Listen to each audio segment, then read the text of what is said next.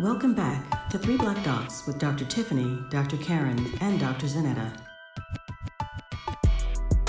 So also just talking more about just prostate cancer in general. So we talked about the age. 40, you need to start your screening. You really should get a PSA at 40 and honestly just about every year thereafter. So you've been screened, your PSA may be abnormal, or maybe you had a doctor who was comfortable doing a rectal exam or something was abnormal, you have a biopsy and it looks like it may show prostate cancer. Like, what happens next? What would people expect? One thing that's also important in prostate cancer is not only the PSA, but there's also something called your Gleason score. And so this is a score that we use to kind of determine the aggressiveness of the prostate cancer. And if you are diagnosed with prostate cancer, the one thing you always want to know is, what is my Gleason score? Because that plus your PSA and some other things puts you in a certain risk criteria. And after that, you determine what kind of treatment may be available for you or whether or not you should be treated at all. So this is another big controversial area that is very confusing, very fragmented in prostate cancer. Yep. And that is, how do we know who to go to if we need treatment for prostate cancer? And how can we determine where to go? So, and one of the things that I think is really important, some centers do this well, where they actually have different practitioners, right? They may have a urologist who is the type of surgeon who works in the pelvis, right? Urology doctor. And they'll have a radiation oncologist, someone who uses radiation, because these are all treatments that can be used upfront in the upfront setting for local, like prostate cancer. Medical oncology tends to be not necessarily included early on, except for intermediate risk, where there may be some hormone treatments. And we can talk a little bit about that in a minute. But I do think it's important for any time there's a diagnosis of prostate cancer for individual to at least have an opinion from a surgeon, urologist, and a radiation oncologist, at least. Could you repeat that? Because that is so important.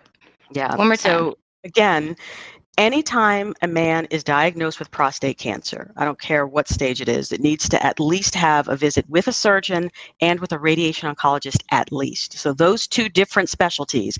And in fact, when I was at Harvard, one of the things that we did in one of our clinics, we actually had medical oncology there as well, particularly for early stage prostate cancer, where the options are, active surveillance or watchful waiting, which we can talk about, surgery, and it could be prostatectomy or brachytherapy, which is radioactive seeds implanted, or external beam. You have all these options. None of them include medical oncology. So it's really cool to have someone who is kind of like a neutral person to say, here's my opinion, and here are your options, versus having a surgeon who, patients may say, oh, well, they're going to be biased, or the radiation oncologist, oh, they're going to be biased. Medical oncologist is not biased. And so it was actually a really good clinic that we had when we had all three providers there, but that can be hard to organize. And so again, particularly if you're in the community, where that's the majority of where cancer care happens, is in the community, not necessarily at a big comprehensive cancer center where those sorts of multidisciplinary clinics can happen.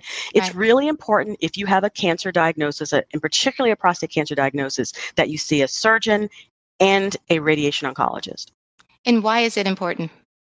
Because there are options. To your point, not only are there options in terms of what treatment modalities may be best, depending on the stage, right? So the staging is really important.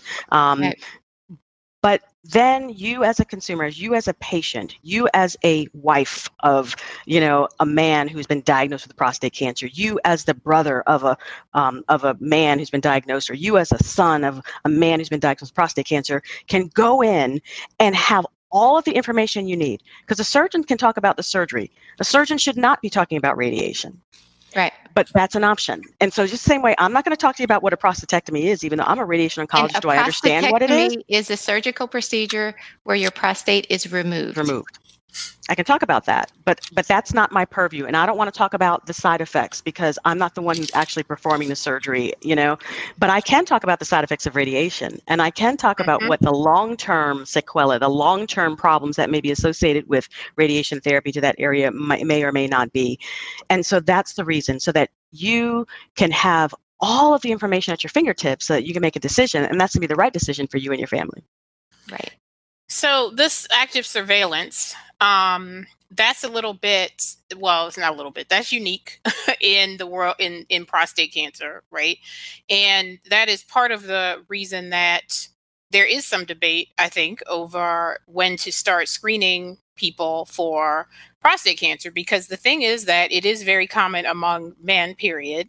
And oftentimes it is very slow growing. Just about every man, by the time they're age 75, will have some form of prostate cancer. Cancer cells in the prostate, but it may never cause a problem. Exactly. So the whole crux of the issue, where you get into all the debate about when to start screening and what to do and all of these things, is that you don't necessarily want to cause all of the side effects that a man can have from getting treated for something that is not going to ever give him a problem. Quote unquote. Right. And so that is another big part of, treatment for prostate cancer, screening, and all of this. Yes. So active surveillance. What is it? What does it mean? So when a patient has active surveillance, these are people who were diagnosed with prostate cancer that is determined to be one of the slow growing, least aggressive cancers, right? That may not necessarily go on to cause problems. And so instead of going right away into surgery, radiation, or all the things that we're talking about, they might actually be watched actively. Mm-hmm. Right. And with active surveillance. So we just said, I don't want to confuse anybody. So we just said that just about every man will probably have some form of prostate cancer by the time they're age 75. The problem is that Black men tend to have an aggressive form and are diagnosed a little bit earlier. Yes. And we don't have really the information in trials to know how their particular disease will behave. Yes. And so with active surveillance, that's where you're getting blood tests, or you may be getting, physical exams, and you're being monitored every so often with PSA levels. And you're looking at maybe the rise of the PSA over time. You are being followed, but you may not be intervened upon. And an important and critical component of active surveillance is biopsy, rebiopsy, at least annually. Every year. So every 6 months, there should be a PSA at least every 6 months to look at the doubling rate, or how quickly the PSA test, that level is rising, and a biopsy is done every year. So that's it's an intervention in some ways. It's a procedure. Right. And so that's important to keep in mind. And again, I think that the challenges are there side effects with surgery? Yes, right? So there can be side effects with surgery. Are there side effects with radiation? Yes, there can be side effects from radiation. It may really be important for a man, particularly if you say you're age 60 or whatever, and you have a very slow growing, what appears to be a slow growing cancer, and you may say, I don't want to deal with all that right now. My daughter's getting married next month, or, in 6 months or whatever. That may be an option for you. But again, particularly for Black men, we cannot sleep on this, because we don't have all of the data we need, because we haven't been in all the clinical trials. Part of the trials. We have to take a break. We'll be right back. Like what you hear? Make sure you rate and subscribe. Three Black Docs is available wherever you get your podcasts.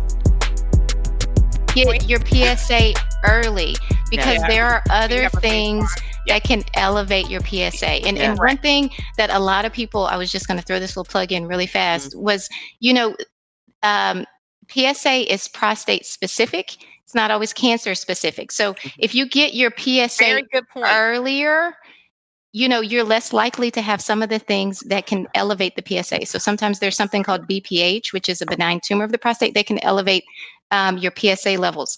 Another thing that's important that a lot of people don't know, if you are just getting your PSA level checked, you probably want to avoid having sex for about 2 days Yeah. before Yes. that PSA is drawn. Yep. You also do not want your doctor to do a digital rectal exam with the gloved finger before your PSA is checked, because that can elevate your PSA. Yep. The Riding other a thing, bike, riding a horse. Yep. Trauma. rectal trauma, and however you want to think about that, can Mhm. elevate the PSA. If you have infection, that can elevate the PSA. Yes. So know before you get your PSA drawn that you're in the most ideal situation. Right. So one of the things that I say is, if a gentleman goes and has a PSA drawn and it appears to be a little elevator borderline, get another one checked, right? Because again, Yes. there can be something like that has happened that may artificially elevate. But again, Right. And importance of try to having get a it done at the baseline. same lab. Mhm. Try Yeah. to get it done at the same lab. Don't go all over town getting your PSA. Yes. Try to Go get to it the done same at the doctor. same lab. Yep. Mhm. Yep. Mhm. There's Yep. actually a pretty good question. My sister-in-law had a question that I thought was really Okay. good. Mhm. She says, with COVID, how can you ensure the team will come together to advise you regarding prostate cancer? I am a community physician, so I'm a little bit different than how Karen practices. So really, in the community, we actually do a pretty good job of talking to each other. But sometimes you may have to be your own advocate. So when you go to the urologist, you say, you know what? I am also going to a radiation doctor. And, once you've had discussions with both, Mhm. you may, have them talk. If they're not willing to talk, just say what you can even ask a urologist. What should I ask the radiation doctor? Yes. Yes. That was going to be my thought, is actually because again, the gateway for prostate cancer is the urologist. That's the surgeon, right? So Right.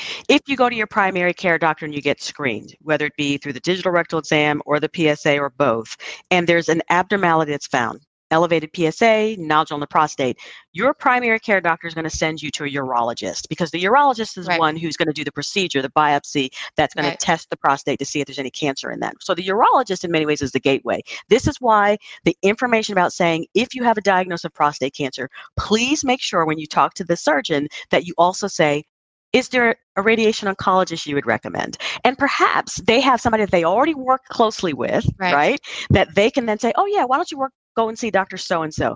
Good doctors are always going to say, get a second opinion. Yes. Always. They're never going to be pissed off. Yes. Never. They're never going to be angry. And so again, it's okay to say, is there a radiation oncologist you would recommend I see? And if they say no, it's like, okay, well, I'm going to go ahead and do that. Would you mind making sure that they get my information? And you're done. Yes, that's very good advice. Yeah. When we think about prostate cancer too, one of the reasons why you want to always know your you want to know your PSA number like you know your social security number, right? You want to know what your PSA levels are. Wow. You also, and honestly, that was a lot. you do. You need to know your PSA number. Like, this is important.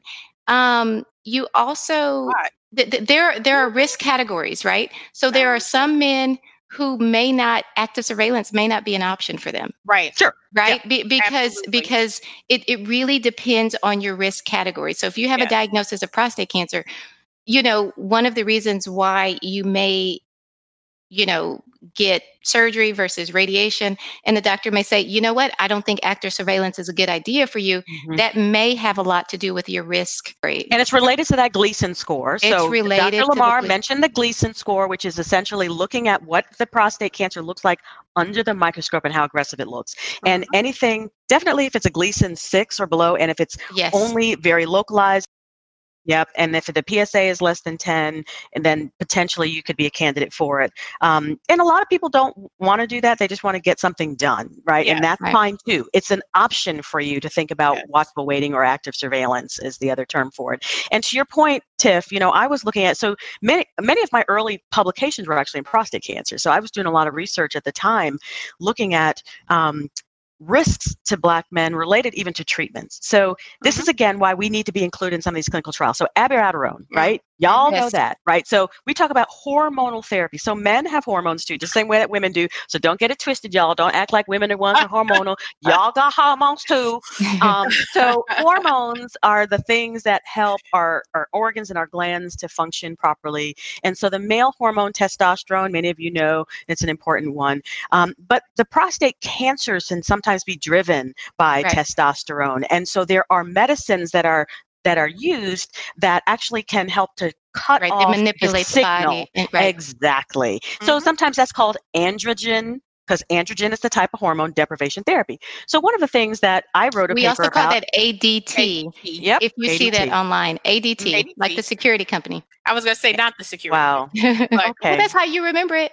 Jackie Okay. Gleason for your score, Wow. ADT for your androgen dip. Hey, this is how you remember these things. Yeah, that's good. Gleason, That's good. you'll remember the Gleason score. So one of the hey, important things to remember, again, because oftentimes Black men present with more advanced disease, and oftentimes in advanced disease, one of the treatments is going to be part of the treatment is going to be androgen deprivation therapy, or ADT.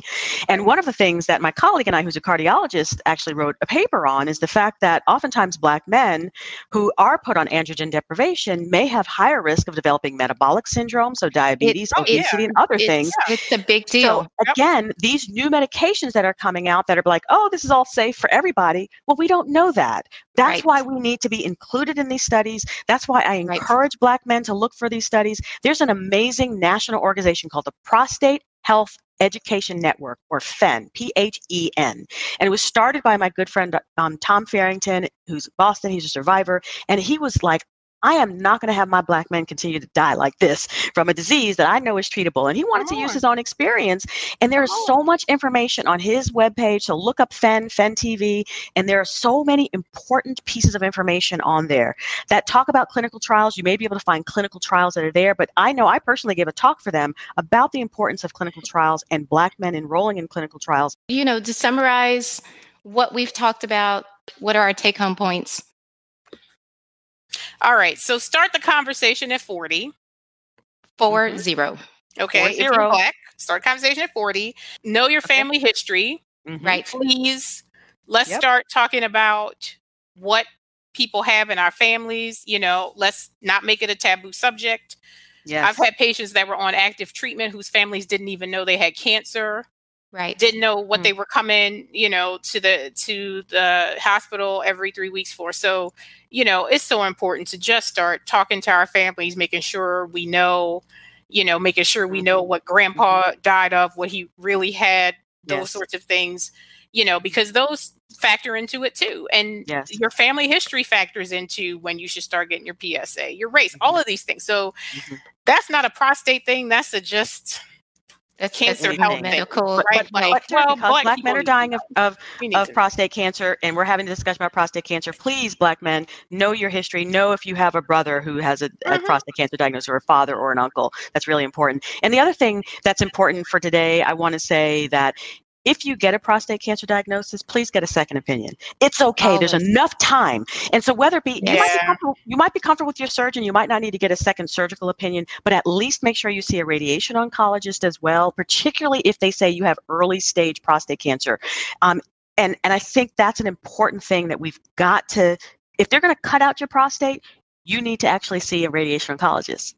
It doesn't matter. If they say you have disease that's spread outside of the prostate and that they're just going to send you to a medical oncologist, that's fine. But if they're talking about doing surgery to your prostate, then you need to see a radiation oncologist as well. All right. And I think that's an important thing, because I've seen way too many Black men in particular who go and have a surgical procedure and the tumor was so big that they still needed to have radiation on top of it. So you're getting 2 treatments when you could have been treated with 1 treatment. Okay. So that's an important thing. Getting a second opinion is important. And if you have foregone all of our great advice about getting PSAs and haven't had one or something like that, if you're having urinary symptoms, difficulty urinating, frequent urination, getting up at night all the time, pain with urination, all of those things, please get to the doctor and have it checked out. Those are prostate symptoms. Doesn't mean blood you got cancer, in bodily fluids. Yes. Pain. Please don't ignore that. Please don't. Please don't.